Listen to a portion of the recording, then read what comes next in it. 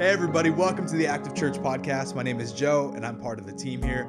And I want to tell you that we believe you can tell a better story. We design content with you in mind, and today you're going to be hearing a great message about how you can take one more step in following Jesus. Every single Sunday, join us 9 a.m. and 10:45 in the room. Let's get into our message of hope today.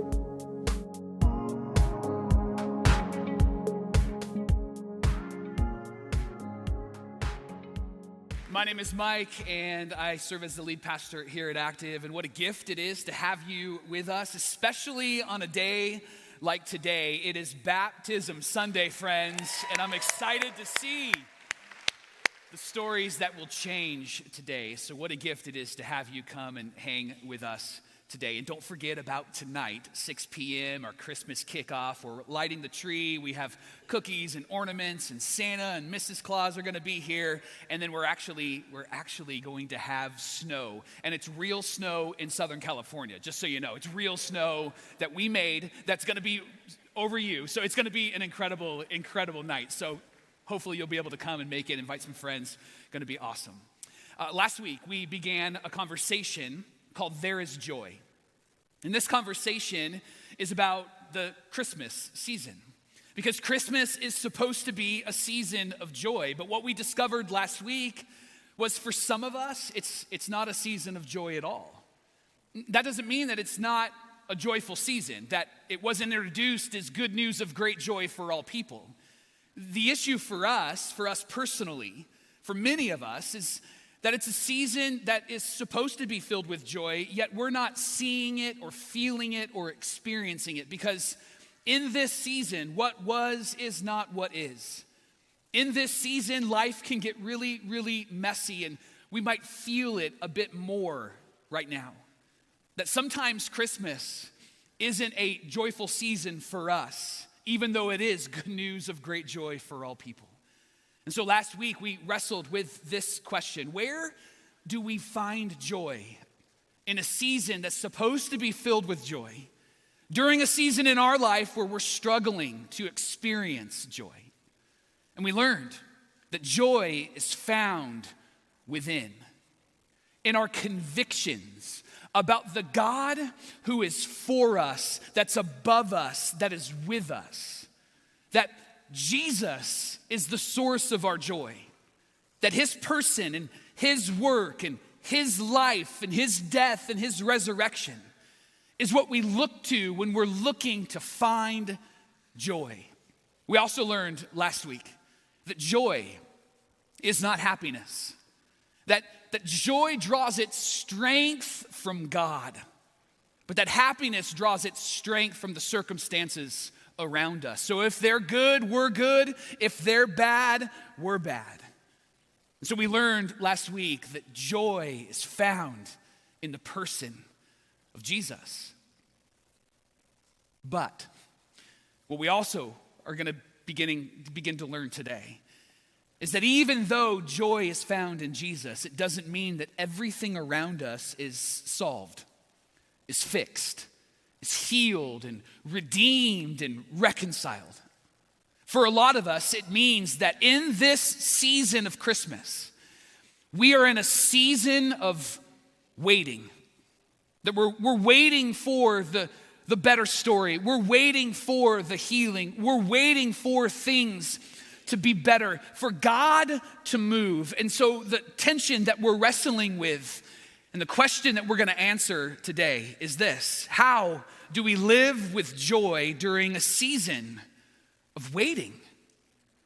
We're in the season of not yet. And Christmas is a reminder that for many of us, during life, even when it's not Christmas time, that we're in a season of not yet. That we're waiting for things to get better, that we're waiting for God to move, that we're waiting for healing to take place in our relationships, or maybe personally deep within us. How do we live with joy during a season of waiting? This was the question that those that came before us were asking, just like we were asking, just like we are asking today. The Jewish people, the people of God, they lived in a season of waiting, and their waiting was not just for a few weeks or a few months or even a few years. Their waiting was a few generations. And what were they waiting for? They were waiting for healing and redemption and restoration and reconciliation, all of the things that we long for. And they were convinced and they were convicted that the answers to what they were waiting for would be found in the Messiah, the Savior, the one who we call Jesus. They were waiting for God to send the one that he promised because they knew that God was a God who would fulfill and follow through with every single promise that he has made, because they were convinced and they were convicted that God was faithful. And this was what was beautiful about the Jewish people, the first people of God, is that they didn't just want this for themselves personally, but they wanted this for themselves and for those around them nationally. Like, they longed for God to move in their lives, but they also longed for God to move in our lives. They didn't want to hoard the hope of Jesus. They didn't want all of the joy found in the Messiah to be just for them.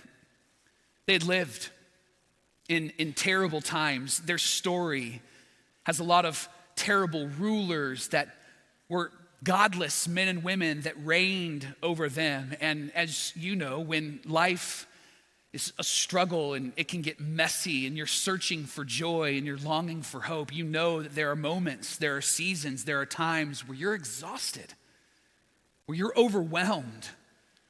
And these people of God, they became incredibly weary. And this is the world that Mary and Joseph lived in that first Christmas. They felt what everyone during that time felt, and perhaps they feel what you and I feel in this season. They wanted God to move, and they were waiting for God to move. But here's the good news. God moved.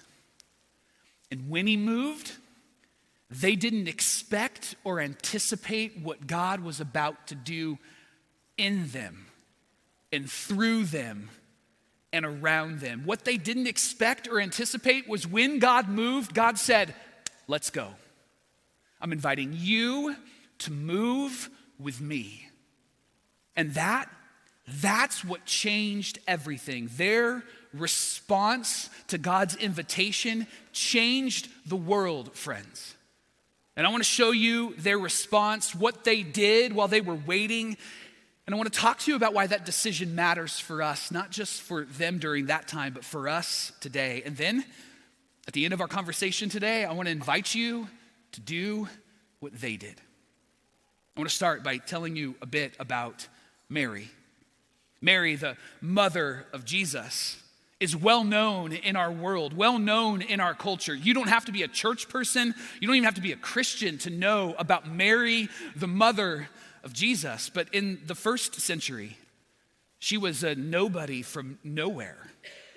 It'd be like being from Blythe, right? Like where is that?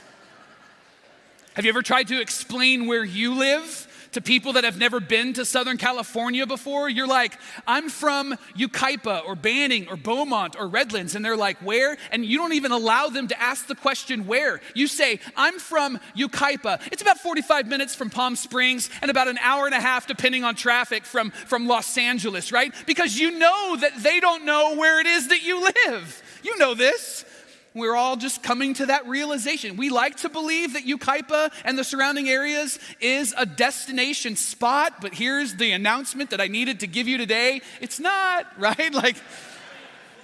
We really love our roundabouts around here, don't we? But not anybody else, and maybe if we're honest, we don't like them either. She's a nobody from nowhere. She lived in a time where people didn't know who she was. She was from Nazareth, in a place called Galilee. But here's the beautiful part about how God moves in the lives of those he loves, those he created, and those he uses to tell better stories. Mary's story, it may have felt as if she was a nobody from nowhere, but God knew all about her.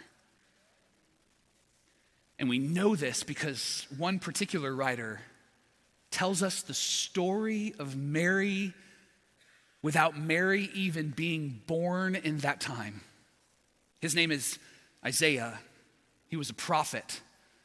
And he writes about Mary. He doesn't mention her by name, but you can tell he's talking about this Mary that will come in the words that he says in Isaiah 7:14. He says, "Therefore, the Lord himself will give you a sign. The virgin will conceive and give birth to a son, and we will call him Emmanuel, God with us." Mary would bring the Messiah into the world. The Savior that they had been waiting for, God with us and for us, would happen because Mary would bring that baby through the power of God into the world. And she was engaged to a man named Joseph. And Joseph was also from Nazareth in Galilee. He was a carpenter. He built things and did things with his hands for a living. I'm incredibly jealous of Joseph because that is not my gifting at all. Some of you were here this last summer when I shared the story about putting up a ceiling fan, and it took me 5 hours to do that. And some of you are like, it should take 5 minutes. And I respond with this: shut up, stop judging me, all right? But the ceiling fan is up, it's still up, and it's still working, and that's because God is real, friends, that's why. Joseph was a carpenter. He built things with his hands, and his family actually, even though he felt like a nobody from nowhere, his family goes way back in the story that God is telling through the scriptures. It goes way back to the days of King David. And Isaiah, just a couple chapters after he writes about the virgin, he mentions Joseph, not by name, but tells Joseph's story. In Isaiah chapter 9, verses 6 and 7, he says, "For unto us a child is born, to us a son is given, and the government will be on his shoulders, and he will be called Wonderful Counselor, Mighty God, Everlasting Father, Prince of Peace. And of the greatness of his government and peace there will be no end." And here's where he mentions the family of Joseph. He says, "And he will reign on David's throne and over his kingdom. He will come from the line of David, and he will establish and uphold justice and righteousness from that time on and forever."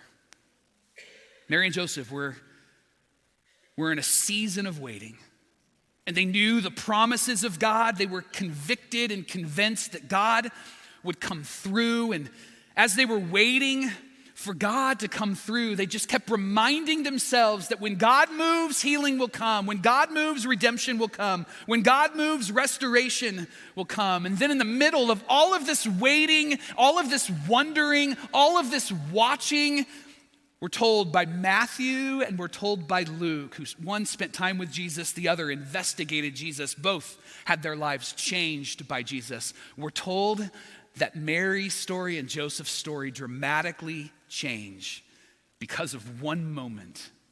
Matthew records it this way about the story of Joseph. Matthew chapter 1, verse 18. Matthew writes, "This is how the birth of Jesus, the Messiah, came about. His mother was pledged to be married to Joseph, but before they came together, she was found to be pregnant through the Holy Spirit."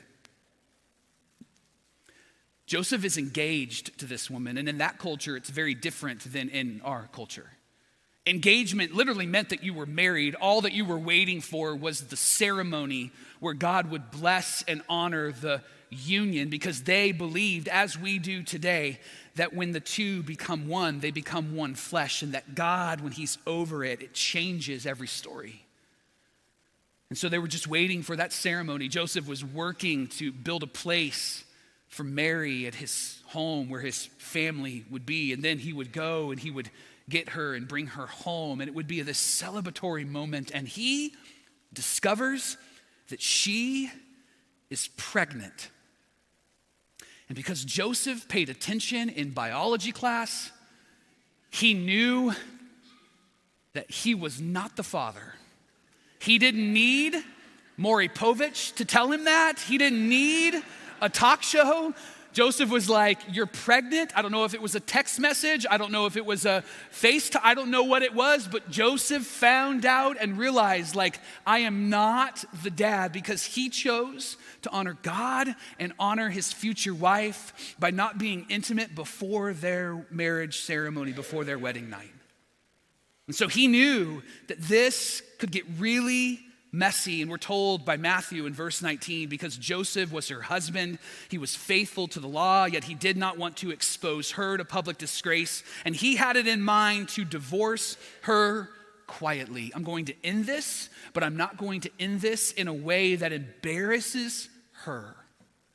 You see the honor and integrity of this man, because what he assumed was that she violated the trust and the integrity and the character of their relationship. He was mad, he was sad, he was heartbroken, and yet you can see the deep love he had for God and the deep love that he had for Mary. And so he was figuring out a way that he could end this thing in a way that would not dishonor her or the Lord, that would not put her in a position where she would be in trouble with anybody.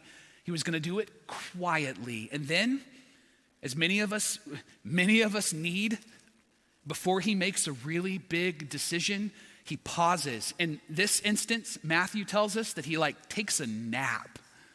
Sometimes when we're making decisions, we probably just need to pause and maybe even get some rest before we actually make that decision. And so here, Joseph takes a nap, Matthew tells us, but after he had considered this, an angel of the Lord appeared to him in a dream and said, Joseph, son of David, don't be afraid to take Mary home as your wife, because what is conceived in her is from the Holy Spirit. She will give birth to a son, and you are to give him the name Jesus, because he will save his people from their sins. Not only was this the answer that he was looking for, but this was the answer that everyone was waiting for. Everyone was wondering. Everyone was watching. They knew this day would come, and Joseph hears from God through an angel that everything that you've been waiting for is coming, it's here, it's now. But what Joseph didn't expect or anticipate is God said, Joseph, I'm here to move, and guess how this move is gonna start? It's gonna start with you. It's not me, it's we. Joseph, are you ready? Wake up, son, it's time to go. And I wonder if Joseph is very similar to us. I have to assume that he is. I wonder if he thought to himself, me? Carpenter? God, do you know what town I'm from? Do you know what city I live in? Do you know my story? I'm not even a footnote in this story, and now you're inviting me to be a main character? May this moment with Joseph just be a reminder to you and to me that you have no idea what God might do in this world through you. You have no idea what God might do in this world through you. You might believe that you are too shy or too much or too old or too sinful or too cynical or too introverted or too extroverted. And God looks at you and says, you're too perfect. I've got you, created you, designed you for this moment. Meanwhile, as Joseph is having this interaction with an angel, we're told in Luke's letter that Mary has a very similar interaction. In Luke chapter 1, verse 30, we read that the angel appears to Mary and says, don't be afraid, Mary, for you have found favor with God. You will conceive and give birth to a son, and you are to call him Jesus, and he will be great and will be called the Son of the Most High. The Lord God will give him the throne of his father David, and he will reign over Jacob's descendants forever. His kingdom will never end. And I wonder if Mary thought to herself, me? A nobody? Do you know what city I'm from? You want me to have a baby? I know how this works, and I haven't done the thing that you're supposed to do to make this work. God, do you know what you're doing here? And yet, we are reminded that this Mary, a nobody from nowhere, God does a good work in her because God takes nobodies and turns them into somebodies. You might feel like a nobody. You might feel like you've messed it up. You might feel like there is no possibility for any sort of better story for you. May you be reminded that God does not see you that way at all. By the way, could we pause for just a moment? Could we talk about this angel interaction? See, what happens when we talk through these stories is that those of us that have been a part of the church for a while, or maybe have heard these stories throughout the years, it's easy for us to go, oh, an angel showed up and spoke to Joseph in a dream. And oh, an angel showed up and told Mary that she's pregnant with the Son of God. And we're like, cool. And then we just move on. But then what's great about being here with you is that we have a wide variety of people. And there may be some that are in the room and watching online that are going, wait, an angel showed up? Like, what happened? Matthew tells us that it was a dream, that Joseph had a dream and God spoke to him through the voice of an angel. Luke tells us that an actual angel showed up to see Mary. Now, you might ask the question, like an angel, like a precious moments angel? Was it naked? Did it, what? Was it floating in clouds? Did it have a harp? Maybe those are your questions. My question is really was it Mike Trout or was it Shohei Ohtani? Because those are the angels that I'm aware of, right? And if those are the angels that show up, then I'm going to sleep right now. God, speak to me, right? I would love to meet them. But I think we can get really caught up in this story on how instead of the what. The truth is that for all of us, we live very distracted lives, don't we? So what would it take for God to get your attention? We are so busy. We are moving so quickly. What would it take for God to get your attention? This is what Matthew and this is what Luke are pointing out to us. That Mary and Joseph were planning a wedding, and some of you know exactly what that's like, and you know that there is no such thing as downtime, right? So God has this most attention-grabbing plan. But he needed to do everything he can because he wanted to get Joseph's attention and Mary's attention in the most attention-getting way. And they paid attention to what God was saying. Because we read in Matthew's letter that when Joseph woke up, he did what the angel of the Lord had commanded him, and he took Mary home as his wife.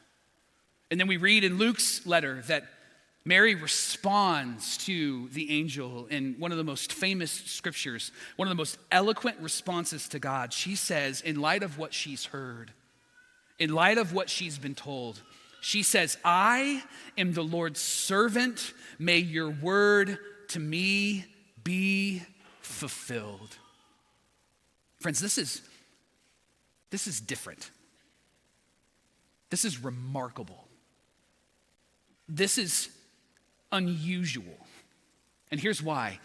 For many of us, we are waiting for God to move. We are watching and wondering if God will actually come through. And this is our posture during a season of waiting. God, is it today? Is it today that you're actually going to do something? Is it today that you'll actually heal this? Is it today that you'll actually redeem this? Is it today that my better story starts? Is it now, God? When will you actually move in my life? I'm watching and I'm wondering and I'm waiting. But Mary and Joseph do something very different in this moment. Instead of watching and wondering and waiting, they decide to do something. God comes and invites them into the move that he is about to start through the birth of Jesus, the Messiah, the Savior. And instead of saying to them, here's what I'm going to do, he says to them, here's what we are going to do. The invitation of God in this season, in this moment of waiting for Mary and Joseph, was that they would choose to give their lives away. The invitation of God to Mary and Joseph in this moment is that they would choose to serve others while they're waiting. They would choose to be servants of God and servants of the people of God in this season of waiting, because they wanted what God wanted. They wanted all of the healing and all of the redemption and all of the reconciliation. And instead of just waiting for it to happen, they said, what's the best move that we can do here, God? And God said, join me and serve others with your life. And that, my friends, is remarkable. They wanted this better story, and what they began to realize was that God was inviting them into the better story, to help write and tell the better story. A move of God, friends, will happen when you decide to move with God. And I think for many of us, we are waiting for God to move. But Mary and Joseph discovered, well, if we gave our lives to God, if we gave our lives to others, if we gave our lives away, if we decided to serve and live as servants, maybe perhaps that would allow us to join in what God is doing. Instead of God moving around us, God would move through us, with us. And that's what they discovered in that time. And that's what you and I will discover when we decide to move with God and serve others with our lives. We are invited to participate in the work of God by giving our lives to serve others. And if we just want to be real honest in this place today, we often choose not to do that because in the core of who we are, we don't see ourselves the way that God sees us. We don't see our potential. We don't see God's power within us. We don't understand what God is up to us in us. We don't see ourselves the way that God sees us, but God always sees you exactly as he created you.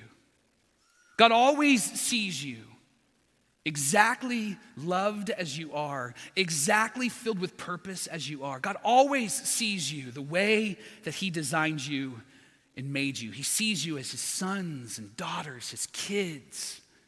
And he sees you and fills you with great and significant purpose. So what if we decided to move with God and to serve others with our lives while we're waiting?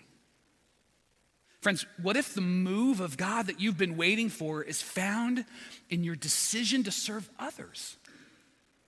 God, how come you haven't moved? God, how come you haven't done what you do? God, how come you haven't gone in this direction? God, how come you haven't healed, restored, renewed, and redeemed? And what if God is saying, I'm ready when you are? I'm ready when you are. What if we decided to move alongside God? What if we decided to serve others with our lives while we're waiting? Peter, who spent 3 years with Jesus, was one of the closest friends of Jesus, wrote 2 letters in the scriptures. One of them is called 1 Peter. And he writes these words about you and me and all people that choose to follow Jesus. You are a chosen people, a royal priesthood, a holy nation, God's special possession, that you may declare the praises of him who called you out of darkness into his wonderful light. Like what Peter is saying here, and he would know because he knew Jesus physically, had a friendship with him, followed him like you and I follow him, has acknowledged in his heart that Jesus is Lord like many of you have, and he recognizes that God has selected you and selected me and selected him for such a moment as this. That God has chosen you for this situation. That God God wants you to be the one who leads the way, joining him in the redemption and the reconciliation of all things. Friends, our waiting on God might really be God waiting on us.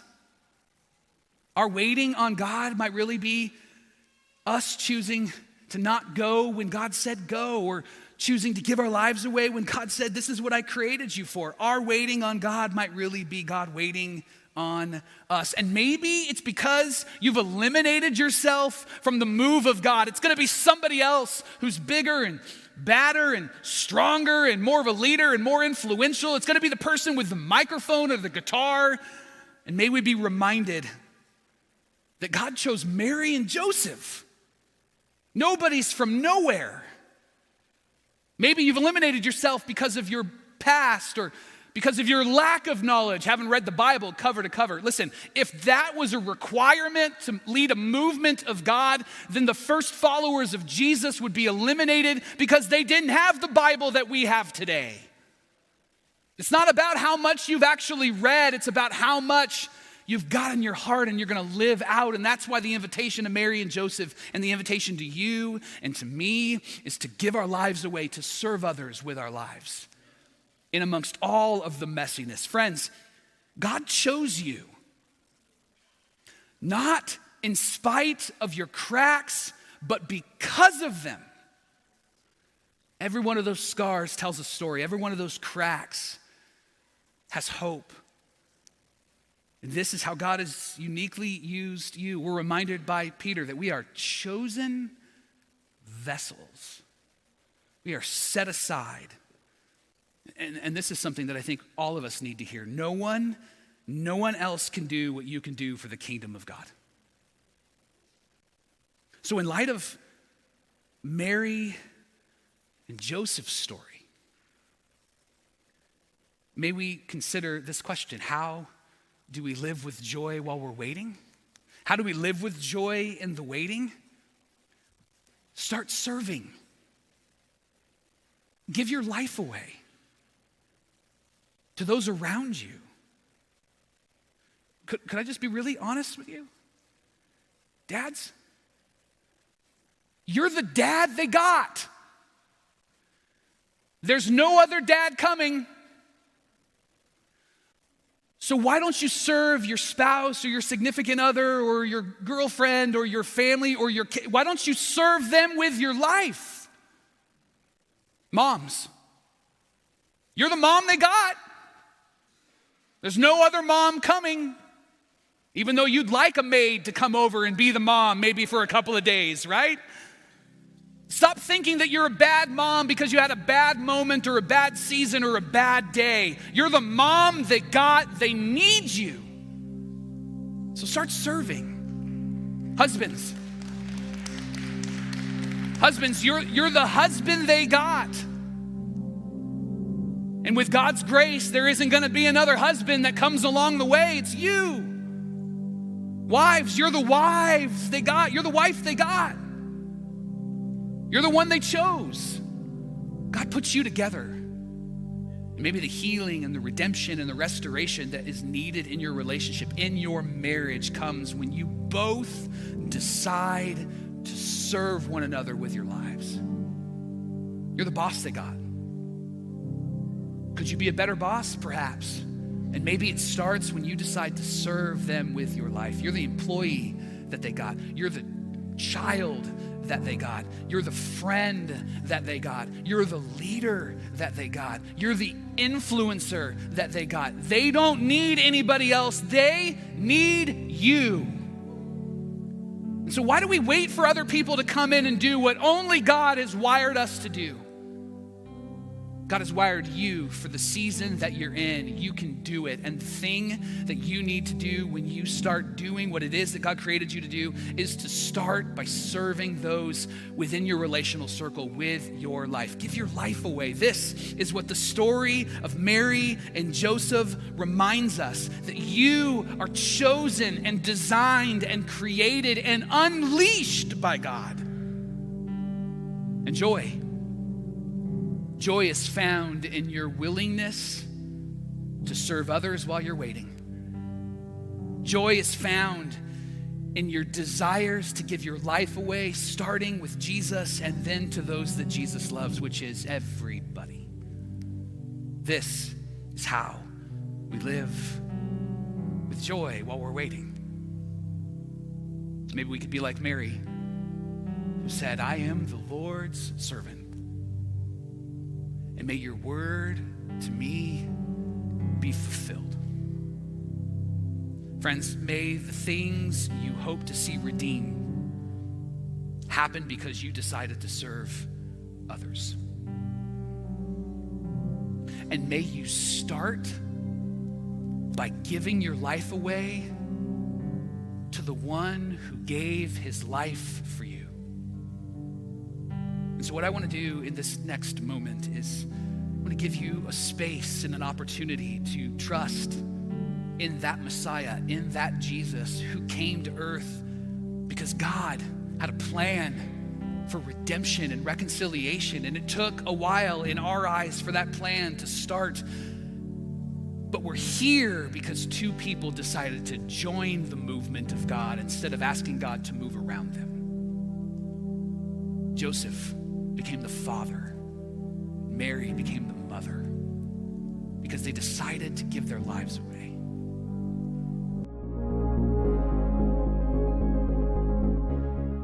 Thanks for listening today to the Active Church podcast. We hope you were encouraged by this message of hope. Stay connected with everything happening around Active on our social media platforms on Instagram, Facebook, and YouTube. If you want to know more information about Active Church, check out our website. We hope to see you soon, 9 a.m., 10:45 every single Sunday.